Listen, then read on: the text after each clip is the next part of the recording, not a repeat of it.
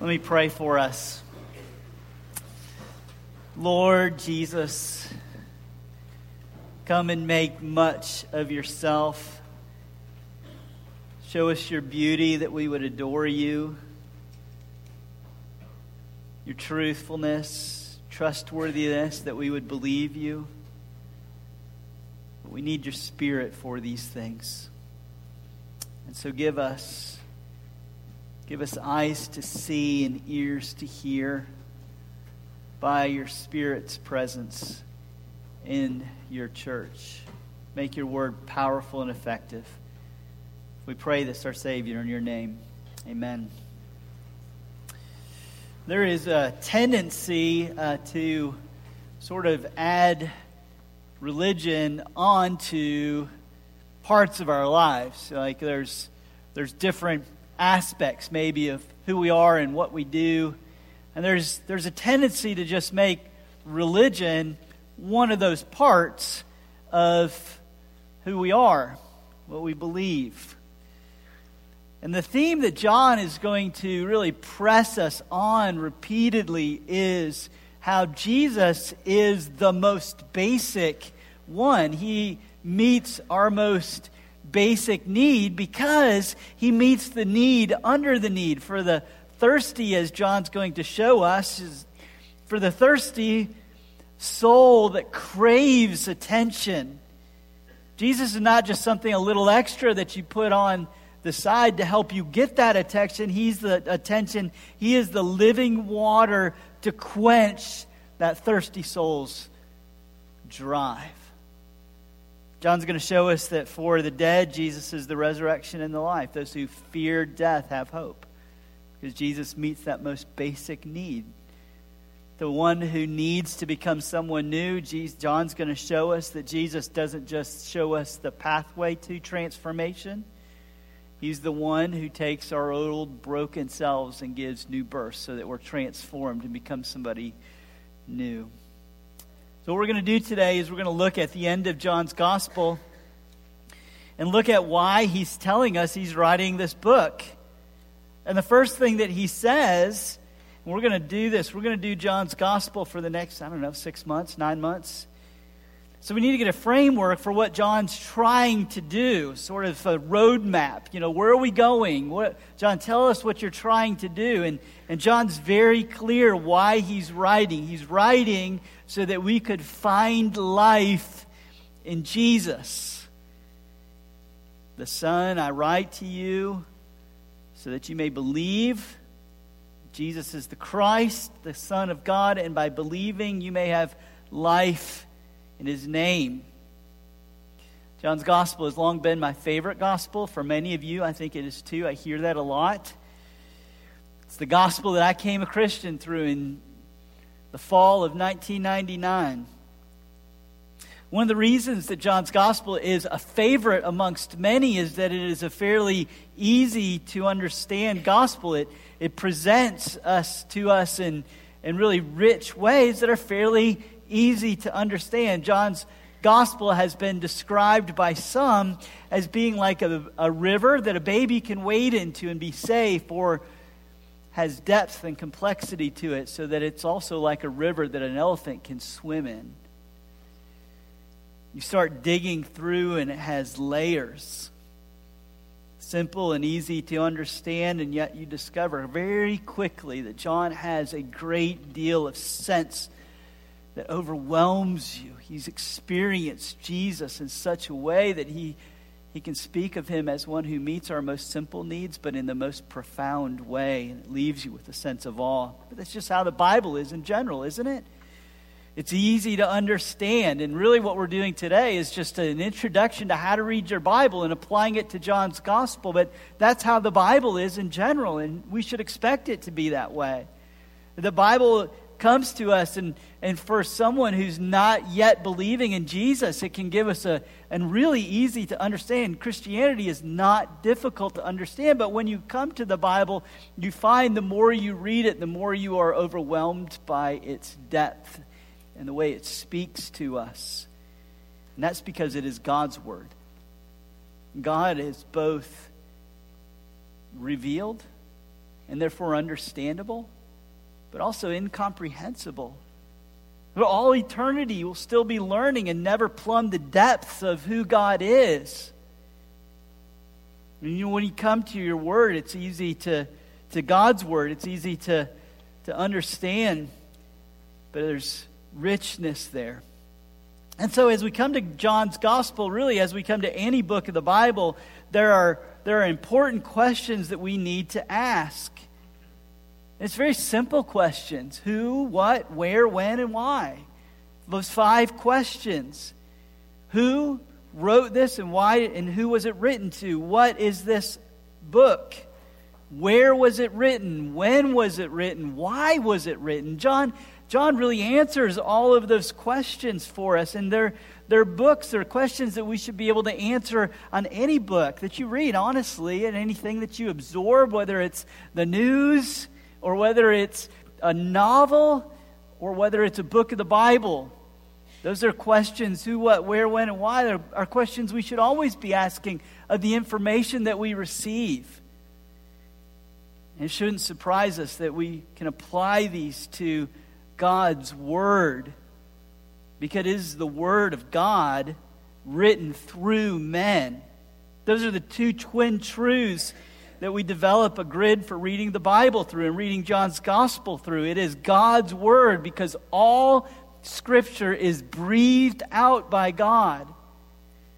There are no other book or person or advice that should have the same place as God's Word. It has authority. It's also enough. There's sufficiency when you come to God's Word, because it is God's Word and breathed out by Him. And John, like the other Gospels, was received by the early church as God's Word very early on. There's evidence from early church fathers that the substantial evidence, in fact, that as soon as John's Gospel was written, it was immediately received as God's Word. And many of you know this, but we don't actually have the original manuscripts from the Bible. But we do have manuscript evidence from very early on. From early in the 1st century, books of the Bible are being copied. Right? Why? Because God's people believed this was God's Word to the church and needed to be copied and distributed. And the earliest copy that we have is from the early part of the 1st century. It's a portion of John's Gospel. And if you do the math on that, John's Gospel was most likely written in the late part of the 1st century. Sorry, the best manuscripts we have from the 2nd century, early 2nd century, around 125. John was probably written around 80 AD or 90 AD, give or take a few years. Now you do the math on that. Within 30 years, we have a manuscript evidence of God's Word in the Gospel of John. Some of you, now do the math on this, some of you have children who are within 30 years of your age. For mothers and parents handing down John's Gospel because they saw it as God's Word. They recognized it as God's Word and was to be treasured and handed down to generation after generation, to church after church. As it went out from out the Roman Empire, evidence only expands. But the way that God breathed out His Word is also important for us to develop our grid of interpretation, because Paul says in 2 Timothy that all Scripture is breathed out by God. We recognize that it was John's Gospel was received as God's Word, but the way that God breathed out His Word is just as important in developing a grid through which we read it. Because Peter then says in 1 Peter 1:21, for no prophecy, and by this he really means no prophecy of Scripture, because that's what he says in just a second. No prophecy was ever produced by the will of men, but men spoke from God as they were carried along by the Holy Spirit. God breathed it out, but He did so through men. And that means that the Bible is God's Word, but it's written through the instruments of men. And as such, the Bible bears marks of their personalities of the individual writers. It's not a reason to doubt the Bible because there are different personalities being written, different stories being told. Many of you know that there are 4 Gospels. all with different emphases and all with some things in different places and in different orders. And that shouldn't surprise us, because each of these men through whom that God was writing had different things to say. And John, in fact, himself tells us that there are many things that Jesus did that aren't written in this book. And he's telling us I had to be selective. I had to choose certain things to include. And when I chose those certain things, I did so in order to communicate a message to you through my personality. God is using his life experiences, as we will see. He's not writing as an analyst. He's writing more like a poet. And so when God writes through men, that helps us understand why we should ask these 5 questions: who, what, where, when, and why. Because this is something that John, as he's speaking God's word, has something to say to us. So the first question is what? What is this? What is this thing that we're reading? And that's the question of genre, right? Understanding a type of literature is important. You should read history much differently than you read poetry. And we just intuitively get this. We intuitively learn that we need to put on a certain set of lenses to read a particular genre. Right? For instance, let me illustrate this. If I were to say, if you were just to read these bare words, he hit on her. Now, if you're reading that through, if you're reading a legal deposition of a sexual harassment claim, you would read that, and the emotions that would come up or should come up are disgust, as injustice and violation has occurred.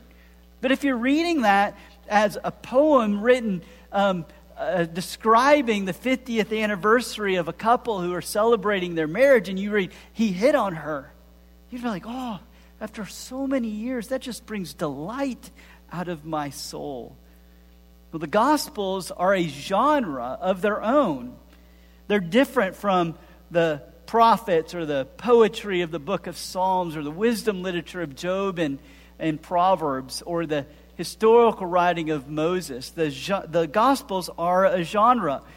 And they're in the genre of biography. An ancient biography in the Roman world was written a little bit different than biographies are written today. Biographies written today are more like, we're going to start at the beginning, we're going to go all the way through, and we're just going to tell you the events that are going on.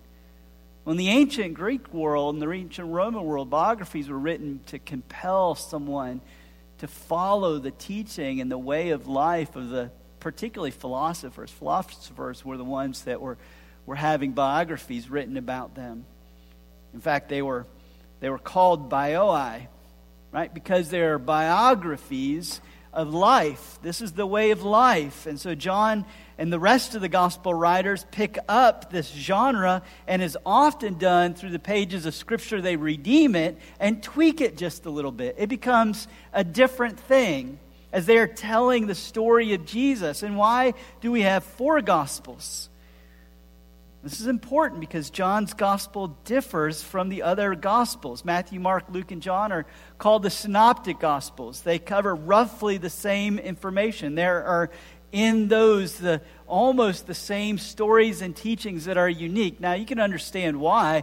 If you put 4 people in a room and ask them to describe a football game that you just saw or an event that just happened, you're going to get 4 different perspectives. That doesn't mean that one is true or more true than the others and the others are false. It just means that they're seeing things and emphasizing things that may or may not been important for their story that they're trying to tell. But John's gospel is unique. It is not like the other 3 gospels. Much of what John includes isn't included in the other synoptic gospels. And John closes his gospel with these words. The very last verse of John chapter 21 ends with these words. Now, there are also many other things that Jesus did. Were every one of them to be written, I suppose the world itself could not contain the books that would be written. And so John's just telling us from the beginning, I had to be selective. The life that flowed out of Jesus was so abundant that I could not, and all people could not contain all that he said and did. They had to be selective, which is one of the reasons that we have 4 Gospels. There was so much to be said that God could not say it all through just one person about who Jesus is.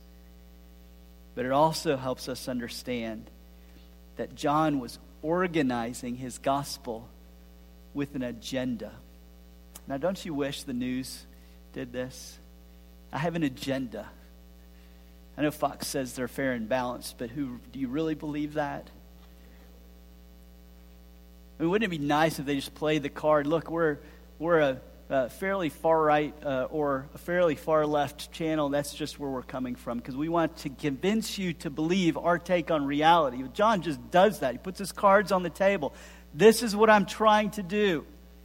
These are written, verse 31 of chapter 20, that you may believe that Jesus is the Christ, the Son of God, and that by believing you may have life in his name.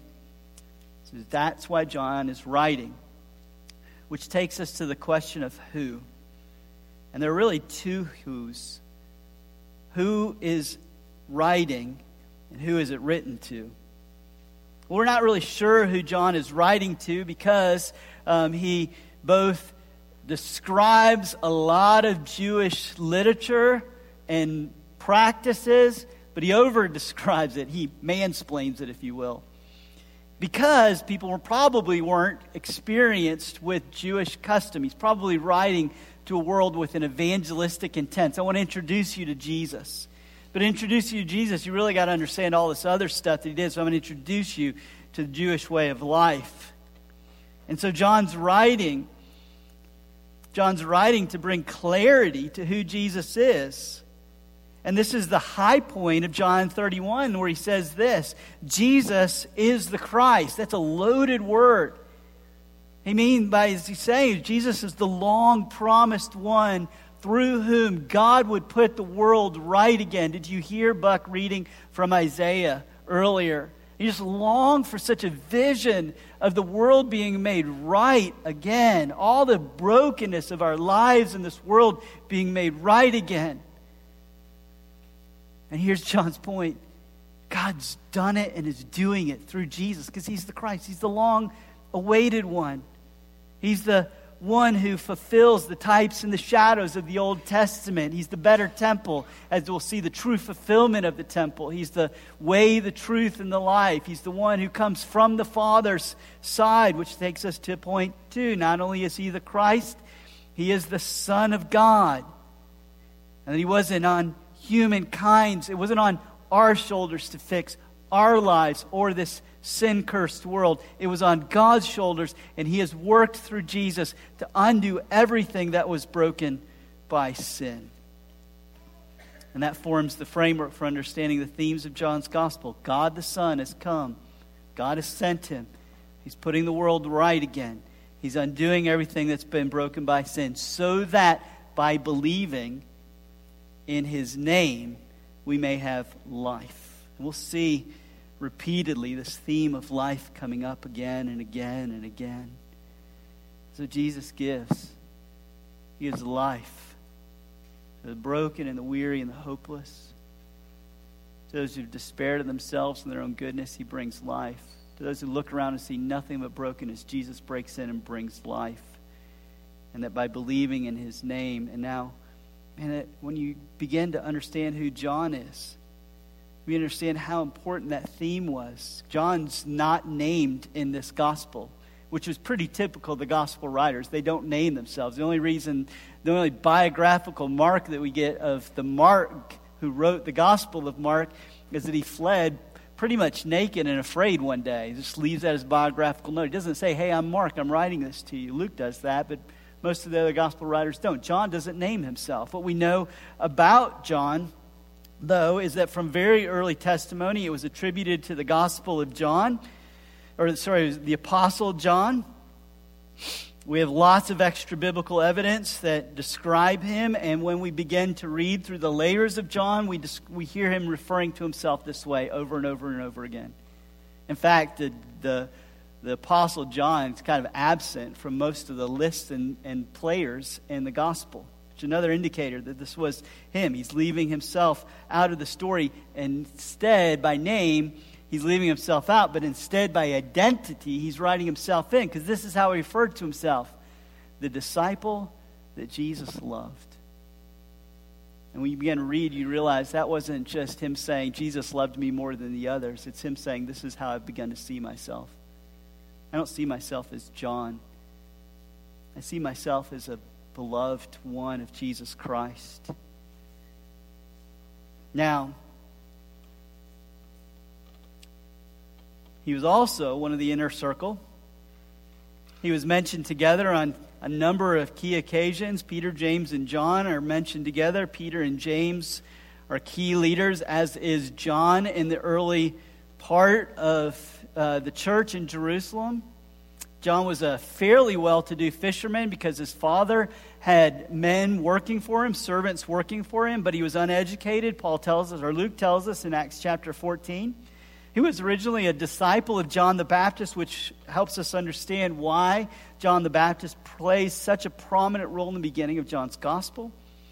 John seems to have been a pretty big personality, the kind of personality that people either loved or hated, because Jesus nicknamed him and his brother James the sons of thunder.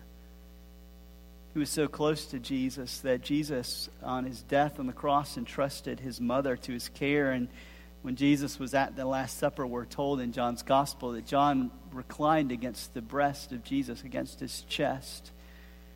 There was an intimacy about him. That's the who's writing this Gospel. And the who needs to be explored more through the question of where.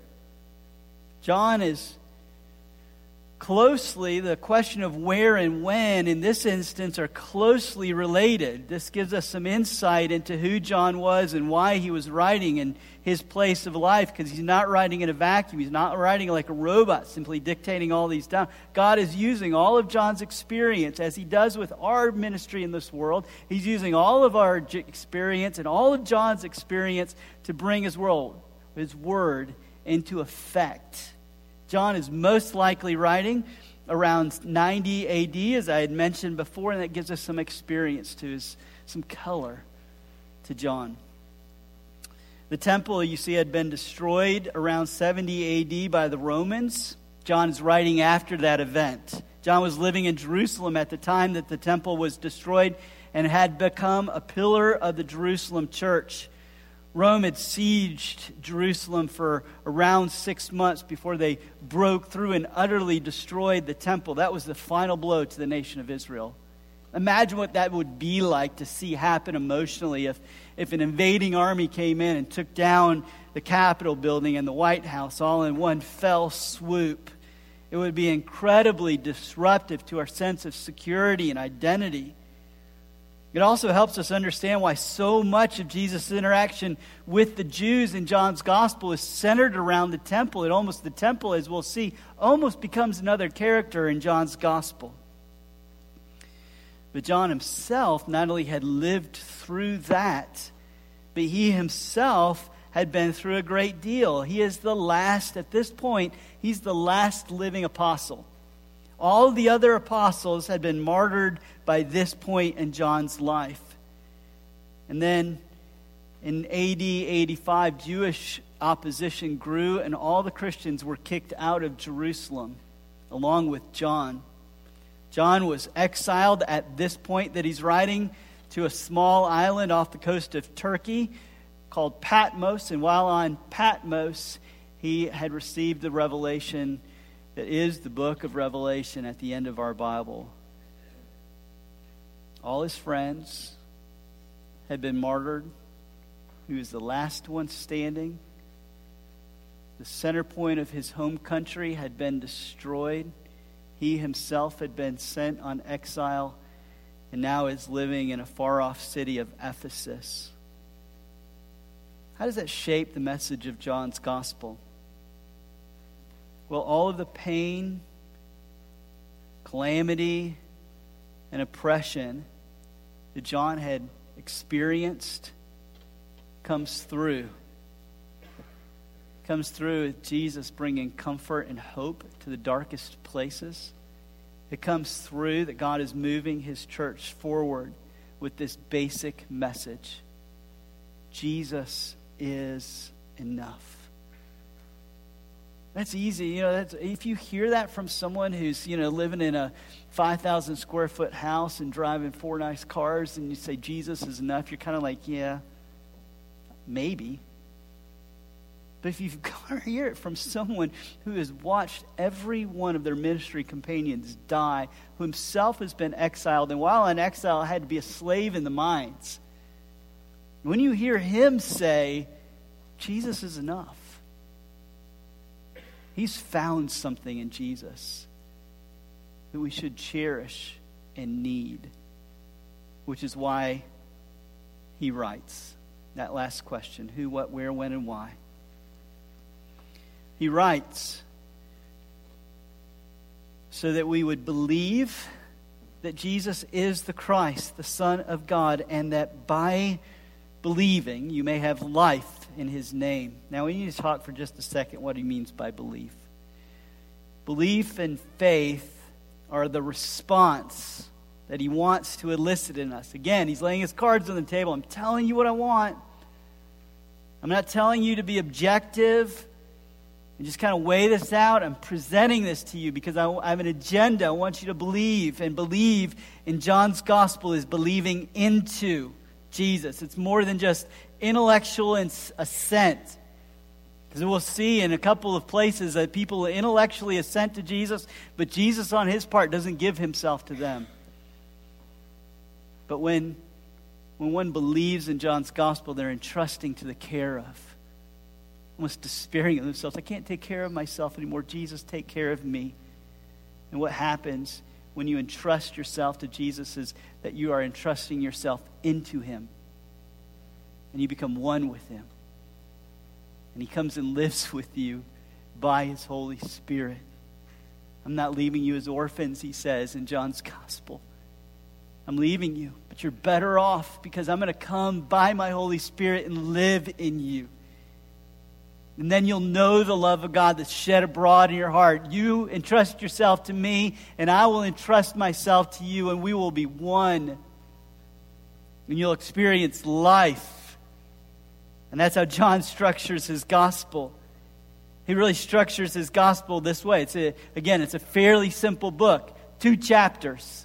Chapter 1, chapters 1 through 12, the book of signs. 7 different signs. John's like, here's the reasons you should believe into Jesus. Here's some signs, some wonderful things that he does to prove to you that he is the Christ, the Son of God. Now, interestingly enough, and on this theme of faith as entrusting, all of those signs bring about a confrontation. Jesus is not a safe person to get to know. He's constantly thrusting us into situations where we have to say, do I believe you? Will I be willing to entrust this part of my life to you? Constantly testing our allegiances, and that's what he does. The signs divide in John's gospel. And then chapters 13 through 20, the second part, the book of glory. John's making the case that we should entrust ourselves to Jesus. When he trusts water into wine, when he turns water into wine, a fairly large crowd gathers around him. And as we'll see, John's saying, look, God has saved his best for last.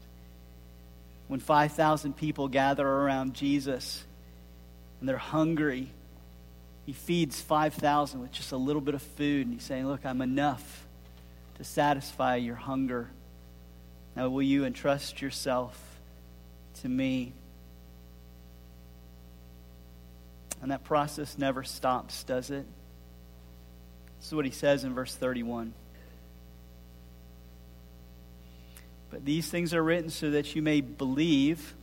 And the verb tense here is really interesting. It communicates sort of a one-time act that gets repeated over and over again. You may translate it this way, but these things are written so that you may believe once and then keep on believing that Jesus is the Christ, the Son of God. And he's enough to meet our most basic need, because he's the bread of life for our hungry souls. He's the resurrection and life in the face of death. He's spiritual thirst for those who are looking for it in filthy waters. And then he ends. John's gospel has been described this way. It's a long introduction with a long crucifixion narrative.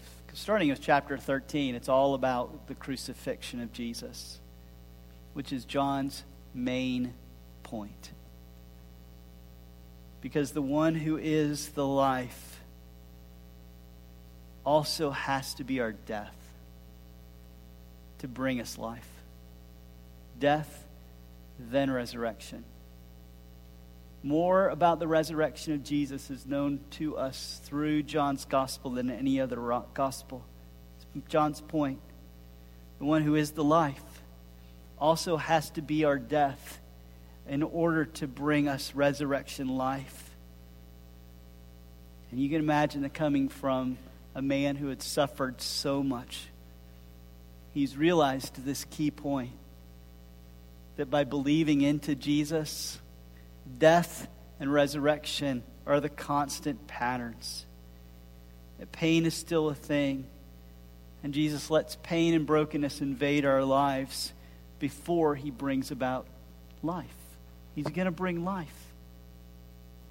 But the one who brings life does so through death and then resurrection. The one who brings thirst makes us thirsty. The one who brings satisfaction to our hungry souls is willing to let us be hungry. The one who's going to raise Lazarus first lets him die. And because the one who does all these things is going to bear our sins on the cross and be our death, so that he can then be our resurrection and life. So let's go on this journey and trust ourselves to Jesus just a little bit more every Sunday for the next few months. Let's pray. Lord, we want to know more of you, so that by believing ourselves into your care, we might have life in your name. You died the death we should have died so that we could be righteous before your Father. You lived the life that we should have lived so that we could be righteous before your Father. And you have lived death and resurrection so that we could be transformed. So comfort us and transform us as we journey with your beloved disciple over the next months. We pray this in your name, our Savior. Amen.